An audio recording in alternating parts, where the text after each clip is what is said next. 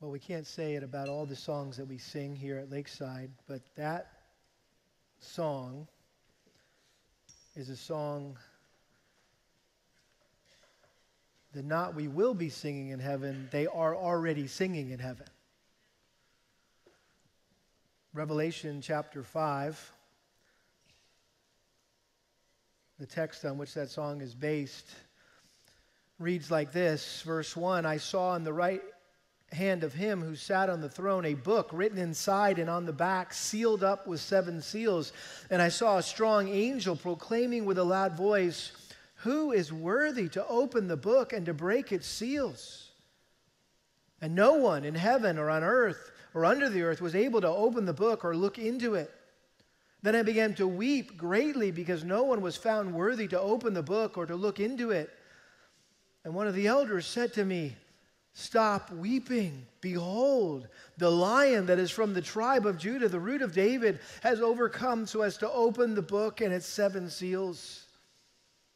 And I saw between the throne with the 4 living creatures and the elders a lamb standing as if slain, having 7 horns and 7 eyes, which are the 7 spirits of God sent out into all the earth. And he came and he took the book out of the right hand of him who sat on the throne. And when he had taken the book, the 4 living creatures and the 24 elders fell down before the Lamb, each one holding a harp and golden bowls full of incense, which are the prayers of the saints. And they sang a new song, saying, worthy are you to take the book and to break its seals, for you were slain and purchased for God with your blood men from every tribe and tongue and people and nation. You have made them to be a kingdom of priests, to be a kingdom and priests to our God, and they will reign upon the earth. Then I looked and I heard the voice of many angels round the throne and the living creatures and the elders, and the number of them was myriads and thousands of thousands, saying with a loud voice, worthy is the Lamb that was slain to receive power and riches and wisdom and might and honor and glory and blessing, and every created thing which is in heaven and on earth and under the earth and on the sea and all things in them, I heard saying, to him who sits on the throne and to the Lamb be blessing and honor and glory and dominion forever and ever. Amen.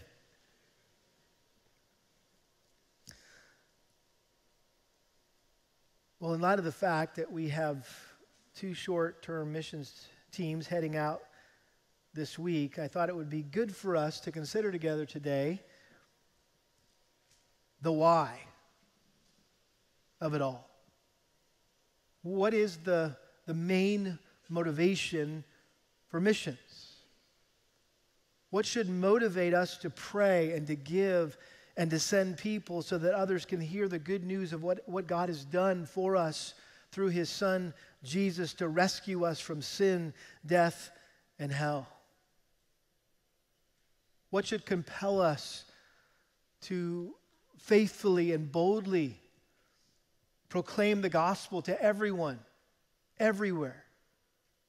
What should inspire us to sacrifice a huge amount of time and energy and money to bring the message of salvation to the remotest parts of the earth?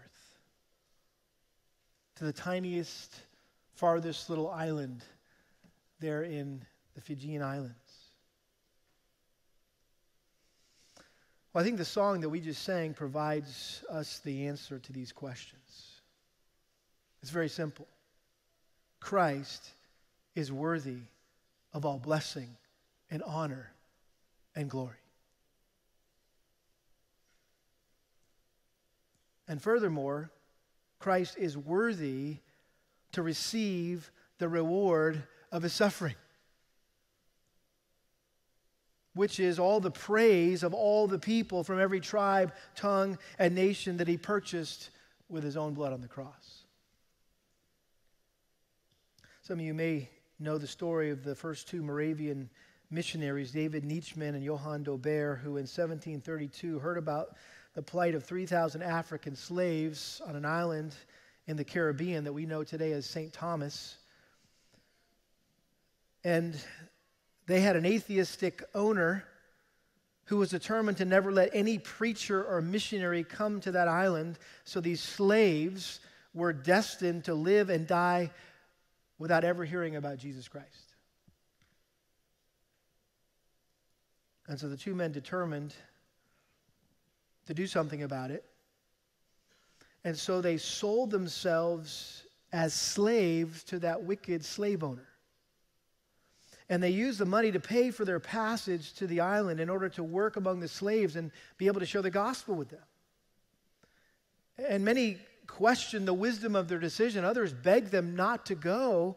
But as their ship left the dock, they linked arms with one another, and one of them raised his hand and shouted to the crowd that had gathered to send them off. He said, "May the Lamb who was slain receive the reward of his suffering."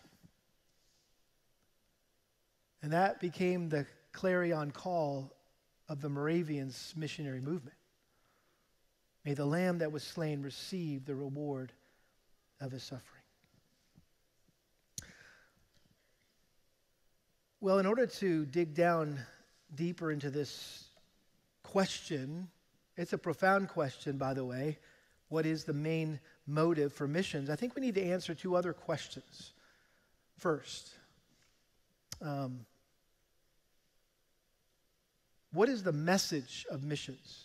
That's a question we need to answer. Well, what is the message of missions? What is it that we're supposed to tell people? Well, turn to the book of Psalms with me, Psalm 96. And we're not going to do an exposition of one text this morning. We're just going to do a quick little Bible study, if you will, of this whole idea of the main motive for missions. But look with me at Psalm 96. Psalm 96. And the title in my Bible says, "A Call to Worship the Lord, the Righteous Judge." And we're immediately called to sing to the Lord. 3 times we're exhorted to sing to the Lord and to proclaim good tidings of his salvation from day to day.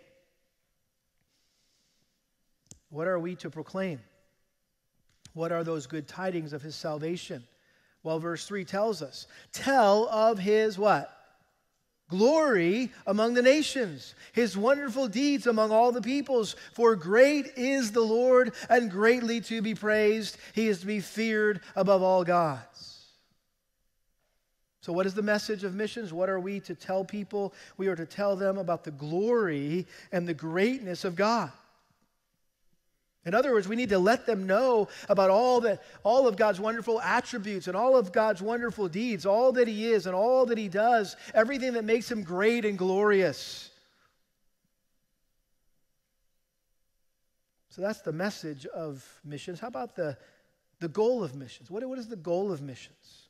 Well, why are we supposed to tell people about his glory? Turn to Psalm 67. Just back a couple pages there to the left, Psalm 67.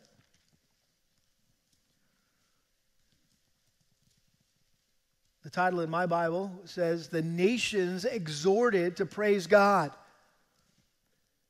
And the psalmist here tells why God chooses to bless people. God be gracious to us and bless us and cause his face to shine upon us, that your way may be known on the earth, your salvation among all nations. What's the goal? Verse 3, let the peoples praise you, O God. Let all the peoples praise you. Let the nations be glad and sing for joy, for you will judge the peoples with uprightness and guide the nations on the earth. Let the peoples praise you, O God. Let all the peoples praise you. The earth has yielded its produce. God, our God, blesses us. God blesses us that all the ends of the earth may fear him. I don't know about you, but I feel very blessed. I would assume you feel blessed too. Just the fact that we live here in America. And have you ever wondered why God blessed America? Was it so we could sit back and enjoy, a comfortable lifestyle and a nice home and a nice car and nice vacations? And is that why he blessed the United States of America? Well, whether you realize it or not, for the last several centuries, God has used the United States of America to fund world missions. And I think he blessed us and made us the most prosperous nation in the history of the world for his kingdom's sake. And that's the mindset that we should have, that God has blessed us. He's been gracious to us. He's caused his face to shine upon us. Why? So that his way would be known on the earth, that the entire earth would praise him and give him glory. So the goal of missions, in the words of John Piper, is the gladness of the nations in the greatness of God. The gladness of the nations in the greatness of God. In other words, when people see and understand God for who he really is, they will naturally praise him and honor him and worship him and give him what is due him, which is glory.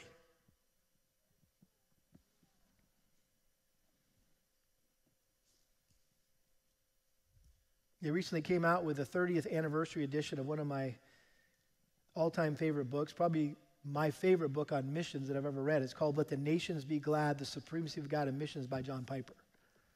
How many of you have read this book? Okay? There needs to be way more hands raised. Okay? This is a game changer right here. It will revolutionize your thinking about world missions and your role in it. We got some copies in the Resource Center for sale. I encourage you to consider running out of here this morning. Not yet. You might after I read this quote from it. You'll say, I got to get there and make sure I don't miss out. But this is what John Piper said. Probably the most famous line from this book is simply this: missions exist because worship doesn't. Missions exist because worship doesn't. He says the goal of missions is to bring the nations into the white-hot worship of God. And he says that all of history is moving toward this great end, the white-hot worship of God. And missions is simply a means to that great end. It's a temporary necessity for an eternal reality, and that is the worship of God. That people from every tribe, tongue, and nation would worship the Lamb around his throne. So, if we know the message of missions and the goal of missions, we can now return to the question of the motive for missions. Let me give you a little multiple choice question here, class. What is the greatest motivation for missions? You ready? You got three options. Number one, being committed to the Great Commission. Matthew 28, verse 19, go into all the world and make disciples, right, of all nations, baptizing them in the name of the Father, Son, and Holy Spirit. That's a pretty good motivation for missions. We're commanded by Christ to go into all the world and make disciples of all nations. That's number one. Number two, being concerned about the lost. Being concerned about the lost. And Jesus was concerned about the lost. Matthew 9, verse 36, seeing the people, he felt compassion for them because they were distressed and dispirited like sheep without a shepherd. Then he said to his disciples, the harvest is plentiful, but the workers are few. Therefore, beseech the Lord of the harvest to send out workers into his harvest. So, greatest motivation for missions, being concerned about the lost. There's this great harvest that needs to be reaped, and we need people to get out there and to pick the fruit, if you will. Or number three, being consumed with the glory of God. Being consumed with the glory of God. So there you go. Multiple choice. What is the greatest motivation for missions? Number one, being committed to the Great Commission. Number two, being concerned about the lost. Number three, being consumed with the glory of God. Lock in your answers. It makes sense to me that if the message of missions is the glory of God, and the goal of missions is the glory of God, then the motive of missions is also the glory of God. And yet, many preachers and missionaries and mission organizations try to motivate people primarily using A and B or 1 and 2, right? The Great Commission, the compassion for the lost. You know, we need to be obedient to God's command. We need to have a burden for the lost people, lost souls all around the world. We even try to motivate ourselves with these two things. And listen, those are good motives. They're right motives. Missions and evangelism is an obedience issue. It's also a burden for the lost issue. It's a faithfulness issue, but more than anything else, it is a worship issue. The best and highest and greatest motivation for missions is being consumed by the reality that God is worthy to be praised and glorified. And it stands to reason, if the goal of missions is the gladness of the nations in the greatness of God, then it stands to reason that we ourselves must be glad in the greatness of God. Psalm 9, verse 1, David says this, I will give thanks to the Lord with all my heart. I will tell of all your wonders. I will be glad and exult in you. I will sing praise to your name, O Most High.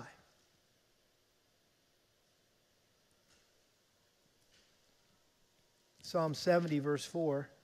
Let all who seek you rejoice and be glad in you. And let those who love your salvation say continually, let God be magnified. Let me put it this way. I don't know what was going on in your heart when we were singing that last song, Is He Worthy? That's between you and the Lord. But if you weren't moved by the lyrics of that song, thinking about what we're actually saying and doing, and that it wasn't compelling to you, like, wow, this is amazing. That Christ is the only one who's worthy of honor and glory and praise. Listen, if it doesn't matter to you, then you're not going to care if anyone else thinks he's worthy. If he's not worthy to you, first and foremost.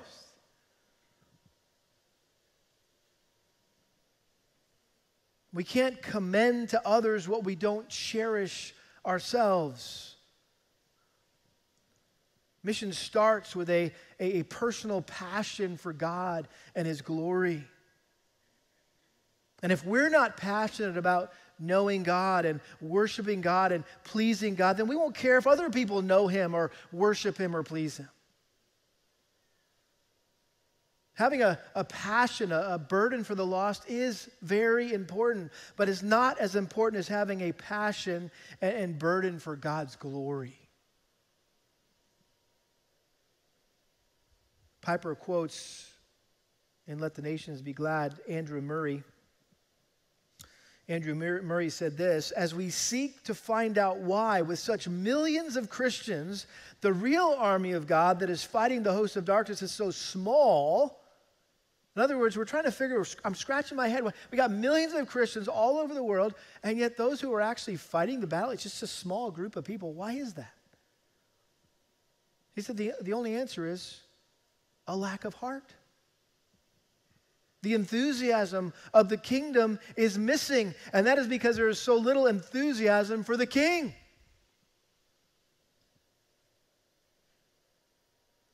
And I think the reason why some Christians and churches have no desire to be involved in missions and evangelism is because they lack enthusiasm for the king and his kingdom. They don't have a heart for God. And what's more, they don't have God's heart. You say, well, what is God's heart? Well, you might not like the sound of this at first. It might rub you the wrong way. But the primary passion of God's heart is to be glorified by everyone and everything He created. Be like, I don't know if I like the sound of that. Because we're not supposed to seek glory. You're right, because you're not God. And I'm not God. And so it's a sinful thing for us to to seek to be glorified. But God is God, the only uncreated thing in the universe, who created everything else and everyone else. And so guess what? He has every right to be glorified. Isaiah 43:7, everyone who is called by my name and whom I have created for my glory. God created you. He created me. He created all of us for one purpose, to bring him glory, to glorify him. And he is supremely committed to displaying and upholding his glory. Isaiah 48:11 says this, for my own sake, I will act. You're like, wait a minute, that kind of sounds like it's all about him. You're right, it is. And that's okay, because he's God. He says, for my own sake, I will act, for how can my name be profaned, and my glory I will not give to another. God does, in other words, God doesn't want anybody else to get any glory but him alone. You're like, well, that sounds prideful. That sounds No, listen, this is God we're talking about. It'd be wrong for you, it'd be wrong for me to say that. For my own sake, I'm going to do whatever I do. It's all about me. I'm not sharing glory with anyone else. I want all the glory to come to me. That would be wrong. But it's purely holy in the mind and the heart of God. Everything that God does is motivated by his passion for his own glory. Ephesians chapter 1, where Paul outlines the plan of salvation, God's plan of salvation. He talks about how the Father elects and predestined those who would be saved. It's to the praise of his what? Glory. And then he goes on to talk about how the Son is the one who redeems through his blood, and he forgives those who have trespassed, and it's all for the praise of his glory. And then he talks about the Holy Spirit and the sealing work that the Spirit accomplishes in the lives of believers, and it's all to the praise of his glory. 3 times in describing God's plan of salvation, Paul reminds us it's all to the praise of his glory. And so if we want to be pleasing to God, then everything we do must also be motivated by a passion for his glory. It should be all to the praise of his glory. I love the simple little line in 3 John 7, which could be easily overlooked, but this is a section about the Apostle John was instructing those he was writing to about how to care for missionaries, traveling evangelists, those who were out proclaiming the gospel. And it says this, very simple, 3 John 7, for they went out for the sake of the name. They went out for the sake of the name. Capital N, by the way, the name of Jesus. Again, what a great reminder that we should not be striving to make a name for ourselves, but to see God make a great name for himself. And instead of being consumed with our little kingdoms, we need to get caught up in his kingdom. And when that happens, then the spread of his glory will become the most important thing in our lives, far more important than our petty pleasures and possessions and pursuits and plans and problems. John Piper says it this way. He said, quote, God is pursuing with omnipotent passion the worldwide purpose of gathering joyful worshipers for himself from every tribe and tongue and people and nation. Therefore, he says, let us bring our affections in line with his, and for the sake of his name, let us renounce the quest for worldly comforts and join his global purpose.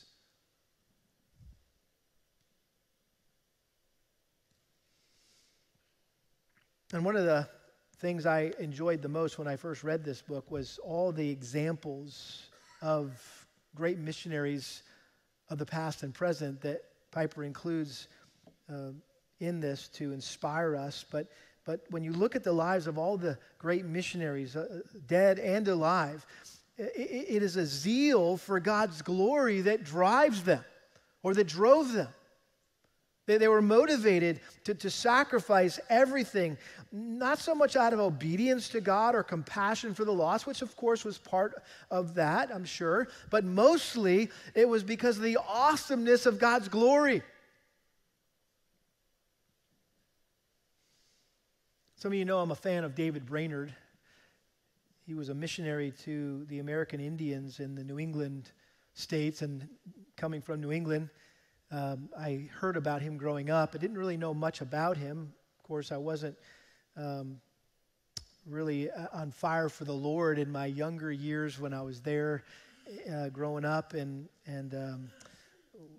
diving into church history was not on my list of priorities, let's put it that way. But I remember when I was in seminary, I was in the library and I stumbled across this little book called The Life and Diary of David Brainerd. Now that sounds interesting, and I hesitated to check it out because, you know, in seminary, the problem with seminary is you only have time to read the books they make you read. You can't just, you know, pleasure read and things you really want to read, right? So anyway, I pulled it off the shelf, I checked it out, brought it home, and I put it on my nightstand. And so for several months, Kel and I would lay awake in bed and we would read this, just a few entries a night before we turned the light off. And it was so moving and inspiring and convicting. We're like, who is this guy? Who was this guy?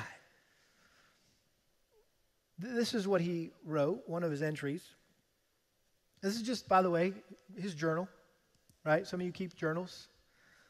This is what he wrote in his journal. I exceedingly longed that God would get to himself a name among the heathen.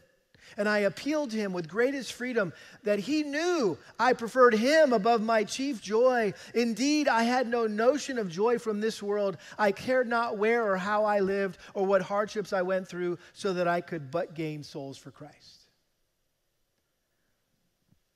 And what you need to know about David Brainerd, apparently he was a gifted guy. He was offered a pastor job, pastor position, on a very prestigious, affluent church on Long Island in New York.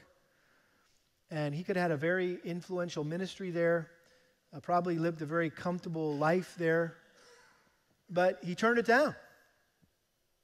Why? Because he wanted to go traipse through the woods and find these Indians who had never heard about Jesus.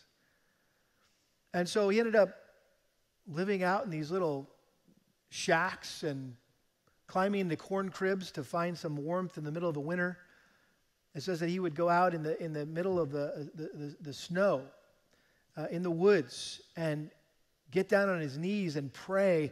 And he was so fervent in prayer that he would come back into his little hut sweating. That's how fervent he was in prayer. An impassioned soul. In fact, he really, from my perspective, worked himself to death. Didn't take good care of his body. Just put his body through all sorts of stress and trauma, and he died of tuberculosis at the age of 29.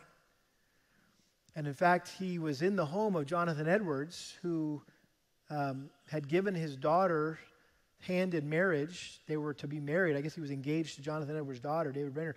And Jonathan Edwards was so impressed by this young man. On his deathbed, he asked him permission to print or publish his diary, which, of course, David Brainerd didn't want him to do that, but Jonathan Edwards did it anyway because he thought that the world needed to know this guy, David Brainerd, and learn from him. But this was his final entry on his deathbed. Oh, that his kingdom might come in the world, that they might all love and glorify him for what he is in himself, and that the blessed Redeemer might see the travail of his soul and be satisfied. That was his dying prayer. Oh, that would be our heart. to be anything, to do anything, to go anywhere, to endure whatever, so that God would be glorified and God would be satisfied.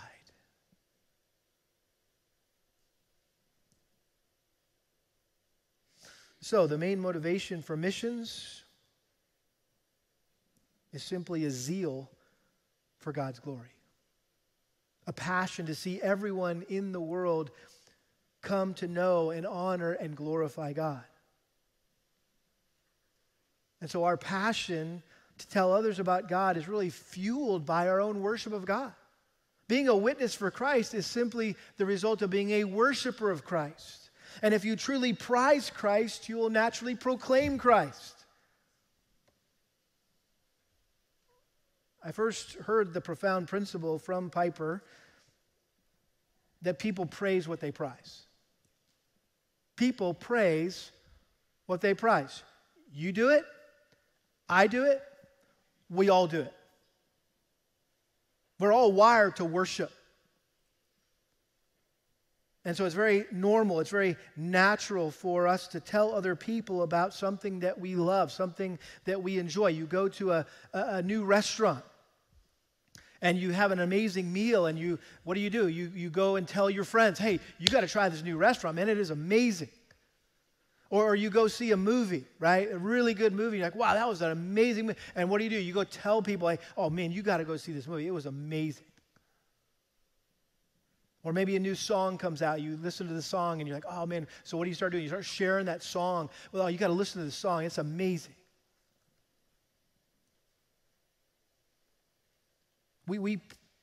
Whatever we prize most is what we talk about the most. And the more we talk about it, the more we show its value and worth to us. And it's interesting. Have you noticed that when we really love something, we try to get others to praise it with us. We say things like, man, wasn't that great? You go to a concert, man, wasn't that great? Or isn't that beautiful? You see a sun, man, look at that mountain, isn't that amazing? Or here, doesn't that taste good? Right, the new Bluebell flavor comes out, you're like, oh dude, have you tried the new Bluebell flavor? It's amazing. You got to try that. It's awesome. That's just the way we're wired. When we truly love something or someone, we can't help but want to tell others about it. There's no sense of obligation. Well, I have to talk about it. No, there's this overwhelming sense of jubilation. You can't help yourself. And the problem is not getting up the courage to tell people because it's right. My pastor said I got to tell you about Jesus, so I'm telling you about Jesus. No, the problem is coming up with the words to express your delight in Christ. And so based on the fact that we praise what we prize, the question we need to ask ourselves this morning is, what do we prize most in life? Is Christ the pearl of great price, which you've gladly sold everything, sacrificed everything to gain? Do you consider everything in your life trash, rubbish? The Greek word skubalon actually means poop, compared to the surpassing value of knowing Jesus? If you do, then guess what? You've got something to talk about. Because what you prize provides infinitely greater happiness and satisfaction than anything that this world has to offer. Nothing anyone can buy, achieve, accomplish, experience, drink, sniff, do, you name it, it will never compare with the joy and pleasure that comes from a relationship with Jesus Christ.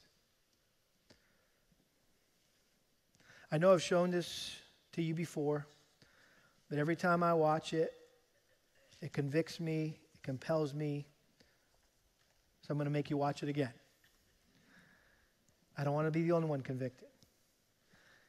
This is Matt Papa, a song he wrote called The Reward of His Suffering. Matt Papa is a modern-day Keith Green, in my opinion. He's even got the hair to go with it. And he just loves Jesus, and he has a passion for the lost.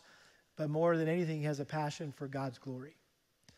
And he wrote this song, and he'll tell his own version of that story of those two Moravian missionaries as it begins. But then just listen to the lyrics, and don't miss it. Wait for it at the end. There's some very compelling questions that will come across the screen that I challenge you to answer in your own heart as you watch this. Okay. It was the early 1700s when John Leonard Daubert and David Nitschmann first heard about the island. They were at church on an ordinary Sunday morning, and the pastor was speaking about a place in the West Indies where there had never been any gospel witness. He told of a man who lived on an island who was an atheist slave owner with about 3,000 slaves, all of whom would live and die there without a chance to ever hear of Jesus. Deeply disturbed by what they heard, these two men in their early 20s made the decision to go to this place to reach these slaves with the gospel. Their plan? Sell themselves into slavery so that they could be among these men. Sell themselves into slavery. These guys, they weren't heading on a short-term mission trip. These men left to go and live and suffer as slaves, and they had no idea if they would ever come back. Their families and friends, in large part, were all against their decision, and yet John and David prepared to go. And so the story goes, these two young men arrived at the pier to board the ship, their families and friends all there to say goodbye, and they were sure they would never see them again. The men boarded the ship and set out, and as the gap between the shore and the ship widened, the two men linked arms, and one of them raised his hand and shouted across the gap these final words. May the Lamb that was slain receive the reward of his suffering.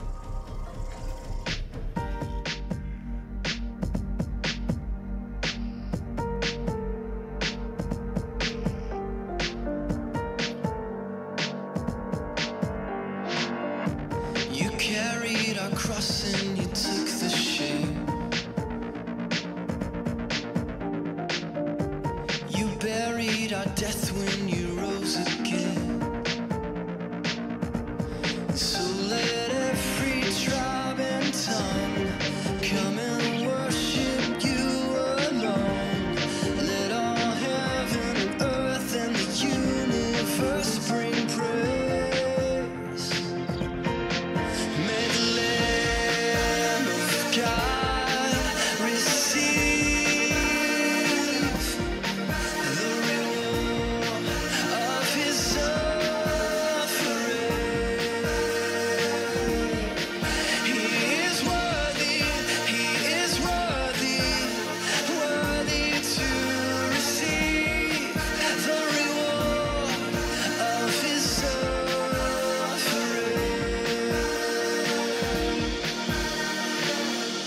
You promised the day of your praise would come. A chorus of nations around your throne. So let our ambitions die as we lift our Savior high, as we carry the cross and the gospel to the world. May the Lamb of God receive the reward of his suffering.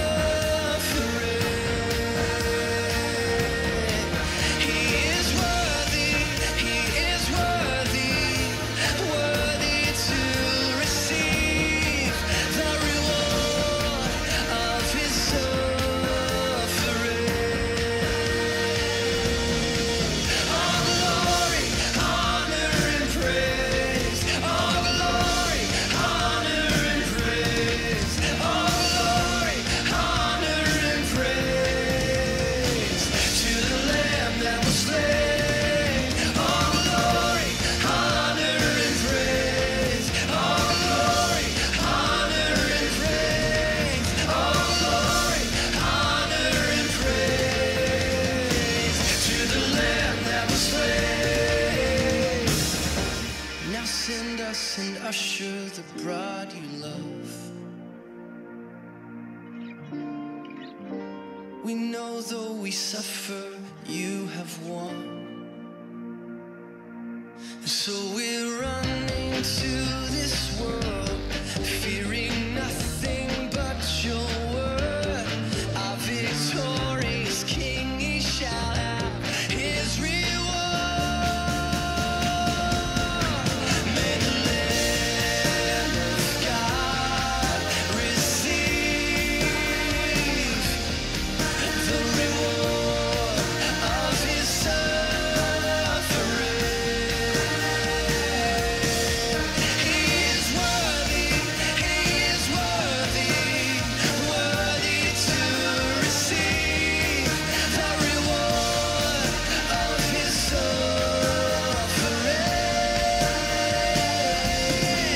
All glory, honor, and praise. All glory, honor, and praise. All glory, honor, and praise to the Lamb that was slain. All glory, honor, and praise. All glory, honor, and praise. All glory, honor, and praise to the Lamb that was slain. Forever to your name. I looked and I heard the voice of many angels around the throne, and the living creatures and the elders, and the number of them was thousands of thousands. And they were saying with a loud voice, "Worthy is the Lamb that was slain to receive power and riches and wisdom and might and honor and glory and blessing. And every created thing which is in heaven and on earth and on the earth and in the sea and all that is in them, I heard saying to him who sits on the throne, and to the Lamb be blessing and honor and glory and dominion forever." Let the peoples praise you, O God. Let all the peoples praise you. Let the nations be glad and sing for joy.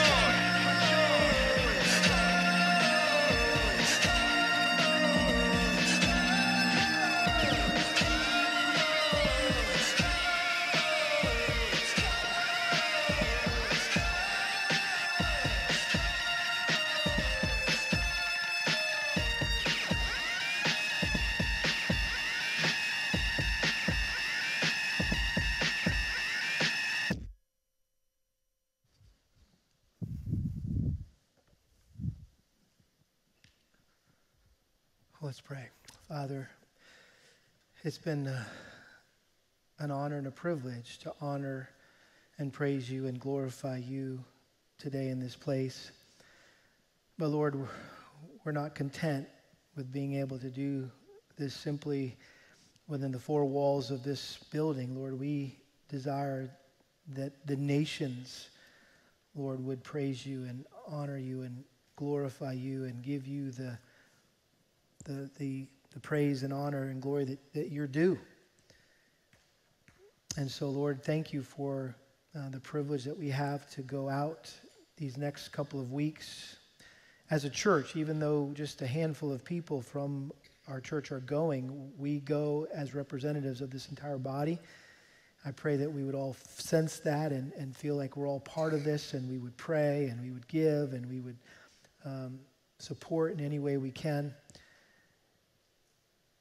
And Lord, as we think about these people groups that were just flashed before us on the screen, all with great needs, Lord, I pray that we wouldn't look past our neighbors, look past the people at our in our workplaces, at our schools, Lord, that desperately need to know about Christ and